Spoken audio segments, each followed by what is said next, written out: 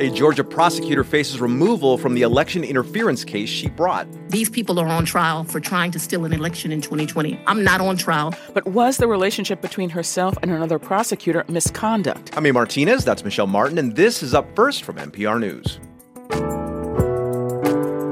Israeli forces take over southern Gaza's largest hospital, and Prime Minister Benjamin Netanyahu rejects calls for a two-state solution, vowing to invade southern Gaza. Is Egypt preparing for an influx of Palestinian refugees? Kansas City is still recovering from the shooting of multiple people at the Chiefs' victory parade. The types of guns that we have and their accessibility, easy availability is a problem. What more do we know about this horrifying event? Stay with us. We'll give you the news you need to start your day.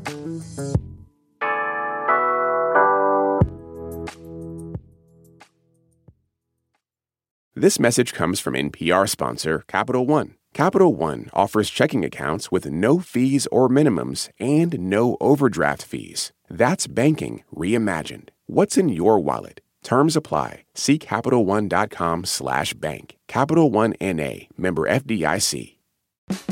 On this week's Wild Card, we talk with Issa Rae about those moments where our lives could have gone another direction. Definitely wasn't supposed to be with that guy at all. But I still think about it. I'm Rachel Martin. Issa Rae tells us how to make peace with the path not taken. That's on the Wild Card podcast from NPR, the game where cards control the conversation. Drake and Kendrick Lamar have been lobbing some serious accusations at each other. You've probably heard the diss tracks and wondered, what's just a low blow and what's actually criminal? I'm Brittany Luce, host of It's Been a Minute from NPR, and I'm getting into what's art and what's worthy of criminal investigation, and who those accusations hurt the most. On It's Been a Minute from NPR. Alexei Navalny, the Russian opposition leader, has died in prison. He was 47. The news first came in a statement from a regional office of the Russian Federal Penitentiary Service. Later, the Kremlin spokesperson told reporters that Russian President Vladimir Putin had been informed of Navalny's death. Navalny's supporters say they have not yet confirmed his death independently. We're joined now for more on this from Moscow by NPR's Charles Maynes. Charles, good morning here. Good afternoon there. Thanks for joining us. Happy to be with you. So what do we know at this moment? Well, we know Navalny was in a penal colony in Russia's far northwest. This is above the Arctic Circle, where he'd been transferred late last year. There were some concerns about his health at the time. He was serving out a 19-year sentence for a slew of charges, all widely seen as politically motivated. But the regional prison authorities, as you note, said Navalny collapsed after a walk in a prison yard. Doctors were unable to revive him. He'd been in declining health for years after his imprisonment due to a past poisoning attack. So there always were these questions about Navalny surviving in these harsh circumstances.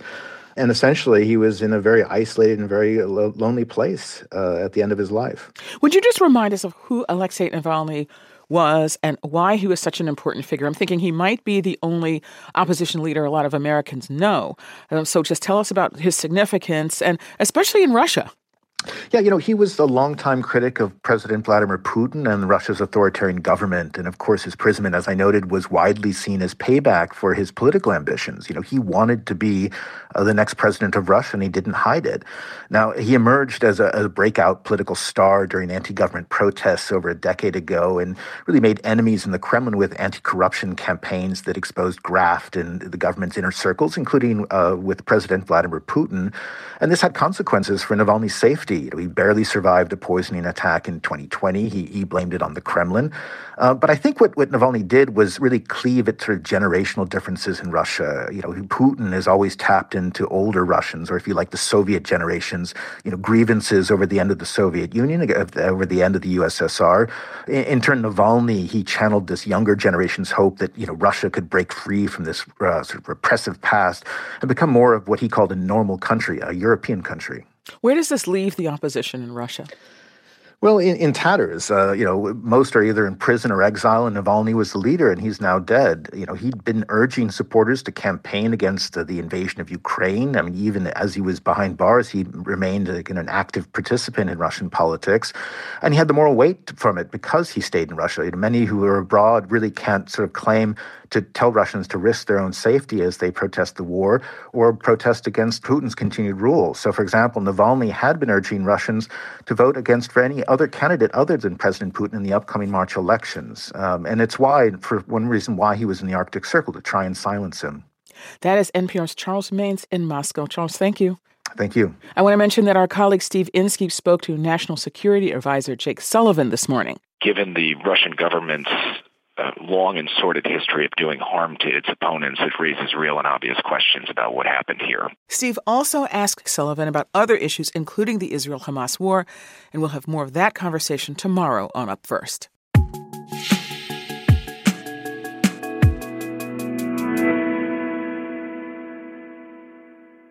A court hearing in one of former President Donald Trump's legal cases featured a different main character. Yeah, that's right. Yesterday's main protagonist was Fulton County District Attorney Fani Willis. She's fighting off an attempt to remove her from the Georgia election interference case involving the former president. Trump and other defendants accuse her of a conflict of interest stemming from a romantic relationship with a prosecutor that she hired for the probe. WABE's Sam Greenglass has been in the courtroom, and he is with us now from Atlanta. Good morning, Sam. Hey, Michelle. Okay, so awkward, embarrassing, all of the above. But what exactly does this personal relationship, which the two have now acknowledged, have to do with the Trump case? I guess I'm asking, how did we get to this hearing? Well, Michelle, this began when one of the defendants lobbed an accusation of his own. He said DA Fani Willis had been in an improper relationship with Special Prosecutor Nathan Wade, and that she stood to financially benefit from this prosecution, with the money Wade earned from the case funding fancy trips with Willis. Essentially, the defendants argue Willis has a disqualifying conflict. To be clear, though, these claims have nothing to do with actions by Trump and others to undermine Georgia's 2020 election result. So now a judge is trying to decide whether to disqualify the DA. What's the testimony been like so far? Well, the two prosecutors already acknowledged that they had been more than colleagues, but there were still many unanswered questions, some very personal, like what exactly did the relationship entail, who paid for what. Michelle, there were gasps in the room when Willis suddenly appeared saying she wanted to testify. You're confused. You think I'm on trial. These people are on trial for trying to steal an election in 2020. I'm not on trial, no matter how hard you try to put me on trial. Well, I mean, it sounds kind of intense. What exactly was so contentious? Prosecutors insist the relationship did not begin before Willis hired Wade for the election probe, but an ex-friend of Willis disputed that. Another disagreement, whether Willis paid Wade back for her share of vacation expenses, that matters because it gets to whether Willis has a financial stake in this prosecution. Willis and Wade say she reimbursed him in cash. Defense attorneys like Craig Gillen were skeptical, as you can hear in this exchange with Wade. You don't have a single solitary deposit slip to corroborate or support any of your allegations that you were paid by Mrs. Willis in cash, do you? No, sir. Not a single solitary one. Not a one. Wade says he didn't have a paper trail for this money because he spent it. So now you've got prosecutors with one version of events and you've got these defense lawyers with another. What does the judge do with that?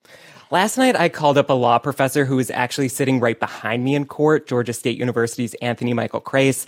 This is his take. The evidentiary testimony that we heard today was essentially not terribly revealing.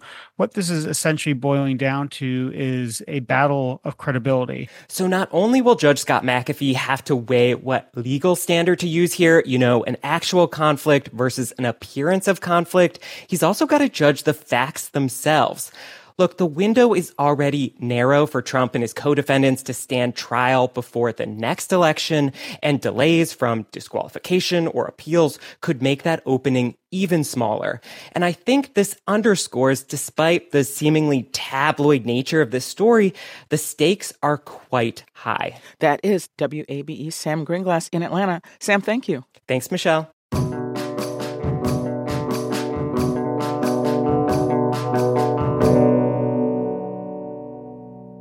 Israeli forces have entered and taken over southern Gaza's largest hospital, where they believe bodies of some Israeli hostages are being held. And despite international pressure, Prime Minister Benjamin Netanyahu vows Israeli forces will go into the southern town of Rafah. That's where at least 1 million Palestinians are sheltering. After another phone call with President Biden last night, Netanyahu, in a social media post, again rejected calls for a two-state solution. We're going to go now to NPR's Eleanor Beardsley, who is following all this from Tel Aviv. Eleanor, hello. Good morning.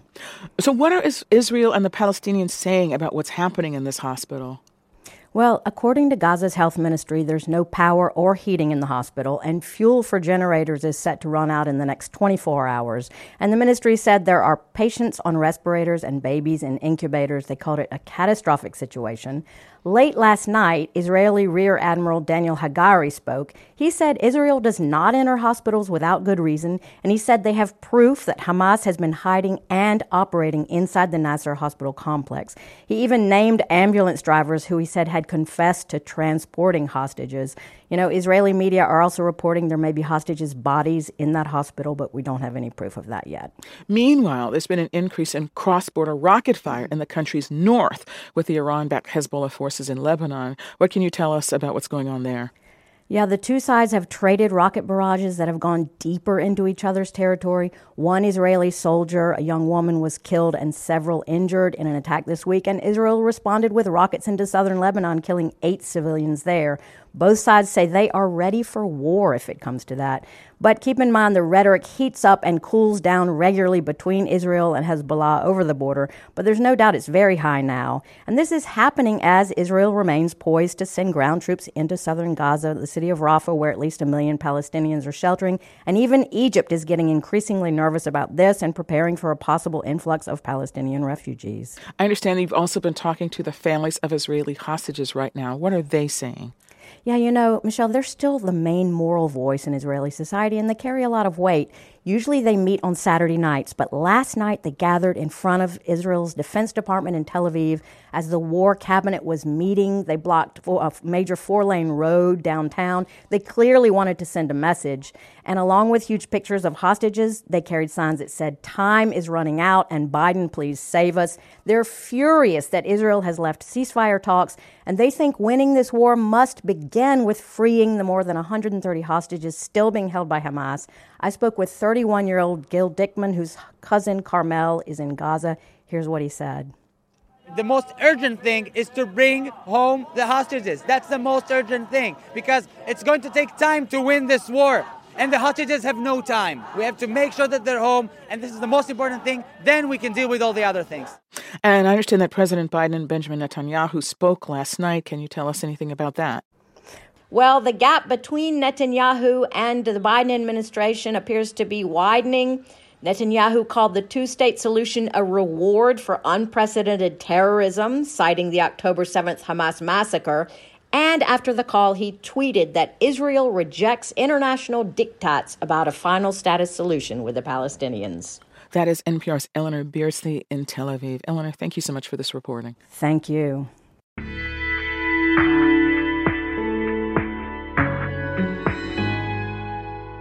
Shock gave way to grief last night in Kansas City, Missouri, as the community turned out for a vigil to honor Lisa Lopez Galvan. The 43-year-old mother, community leader, and radio host died in Wednesday's shooting. The violence broke out at a parade held in celebration of the Kansas City Chiefs Super Bowl win. NPR's Brian Mann is in Kansas City this morning. Good morning, Brian. Good morning, Michelle. So you were at last night's vigil. Thank you for that. What did you hear? Yeah, people in Kansas City, especially in the Hispanic community, really adored Lisa Lopez Galvan. They described her as one of those people who just kind of connect everybody and put all the pieces together. Cristina Nunez grew up with her and said Lopez Galvan was at her wedding. She was here to do good. This was senseless. Senseless. And it's just so hard to understand. 23 people were victims of this violence, half of them, Michelle, under the age of 16. And one thing I heard last night is that people here just don't feel safe. Isabella Videz was at the Chiefs' victory celebration, and then one day later she was at this vigil. It just sucks, and being so scared. And I'm 23. I grew up when Sandy Hook happened. It feels like nothing ever changes. And I wanted to come out because it's a very lonely feeling, and I didn't want to be alone. So people did gather. They wrapped arms around each other. They held candles that they had to kind of shelter with their hands against the winter wind that was blowing last night. I understand that there are 2 people in custody, two juveniles in custody. Do we know any more about what led to this episode of violence? Yeah, police here say this appeared to be a dispute between several people that ended in gunfire. We don't have a lot of details. They say prosecutors who specialize in working with juveniles are now part of the investigation, trying to figure out what charges might be filed. There was a 3rd suspect, an adult, detained after the shooting. That individual was released yesterday. Police now believe that person was not involved in the violence. There was one hopeful development yesterday, Michelle. Of nearly 30 people admitted to area hospitals, about 2/3 have been released as of yesterday. About 8 people, some of them kids, however, are still in hospital. Brian, we had Kansas City's Mayor Quinton Lucas on All Things Considered last night, and he expressed, sorrow and frustration at the level of gun violence in his community. I just want to play a little bit of what he said. When you have 850 officers and folks who will act recklessly nearby them, who can still get off enough rounds to hit almost 24 people within just a matter of moments, that tells us that the types of guns that we have and their accessibility, easy availability is a problem. So, Brian, I was just wondering what you heard at the vigil last night. Do people there think that there are answers? Yeah, a lot of people at this gathering, Michelle, were calling for tougher gun laws. Right now, there are very few restrictions on carrying firearms in this Republican-controlled state, though it does remain to be seen how these underage individuals might have acquired the guns allegedly used in this shooting. One other thing people were talking about a lot at this gathering was finding ways to de-escalate conflicts and rivalries among young people here. Community leaders say these disputes are leading to a lot of shootings, a record number of murders in Kansas City last year, more than 180, many involving firearms. Again, police haven't said exactly what kind of argument sparked this violence. We know very little about the suspects, except that they appear to be young. That is NPR's Brian Mann in Kansas City, Missouri. Brian, thank you. Thank you.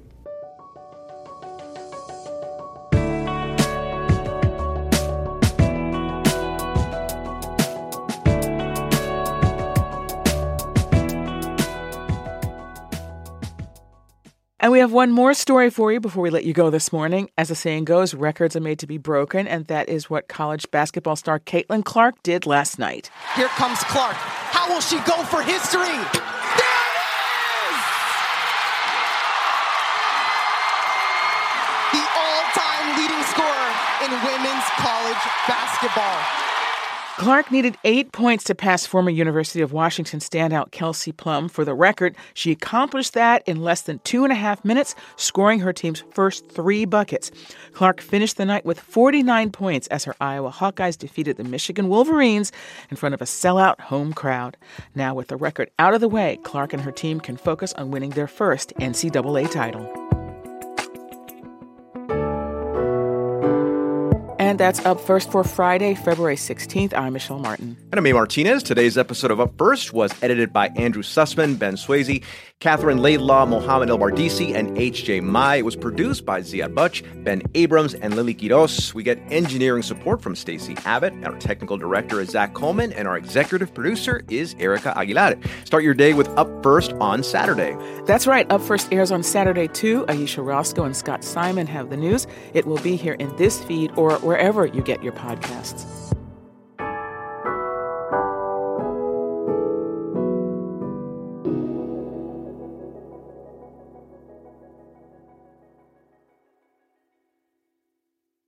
Numbers that explain the economy. We love them at The Indicator from Planet Money. And on Fridays, we discuss indicators in the news, like job numbers, spending, the cost of food, sometimes all three. So my indicator is about why you might need to bring home more bacon to afford your eggs.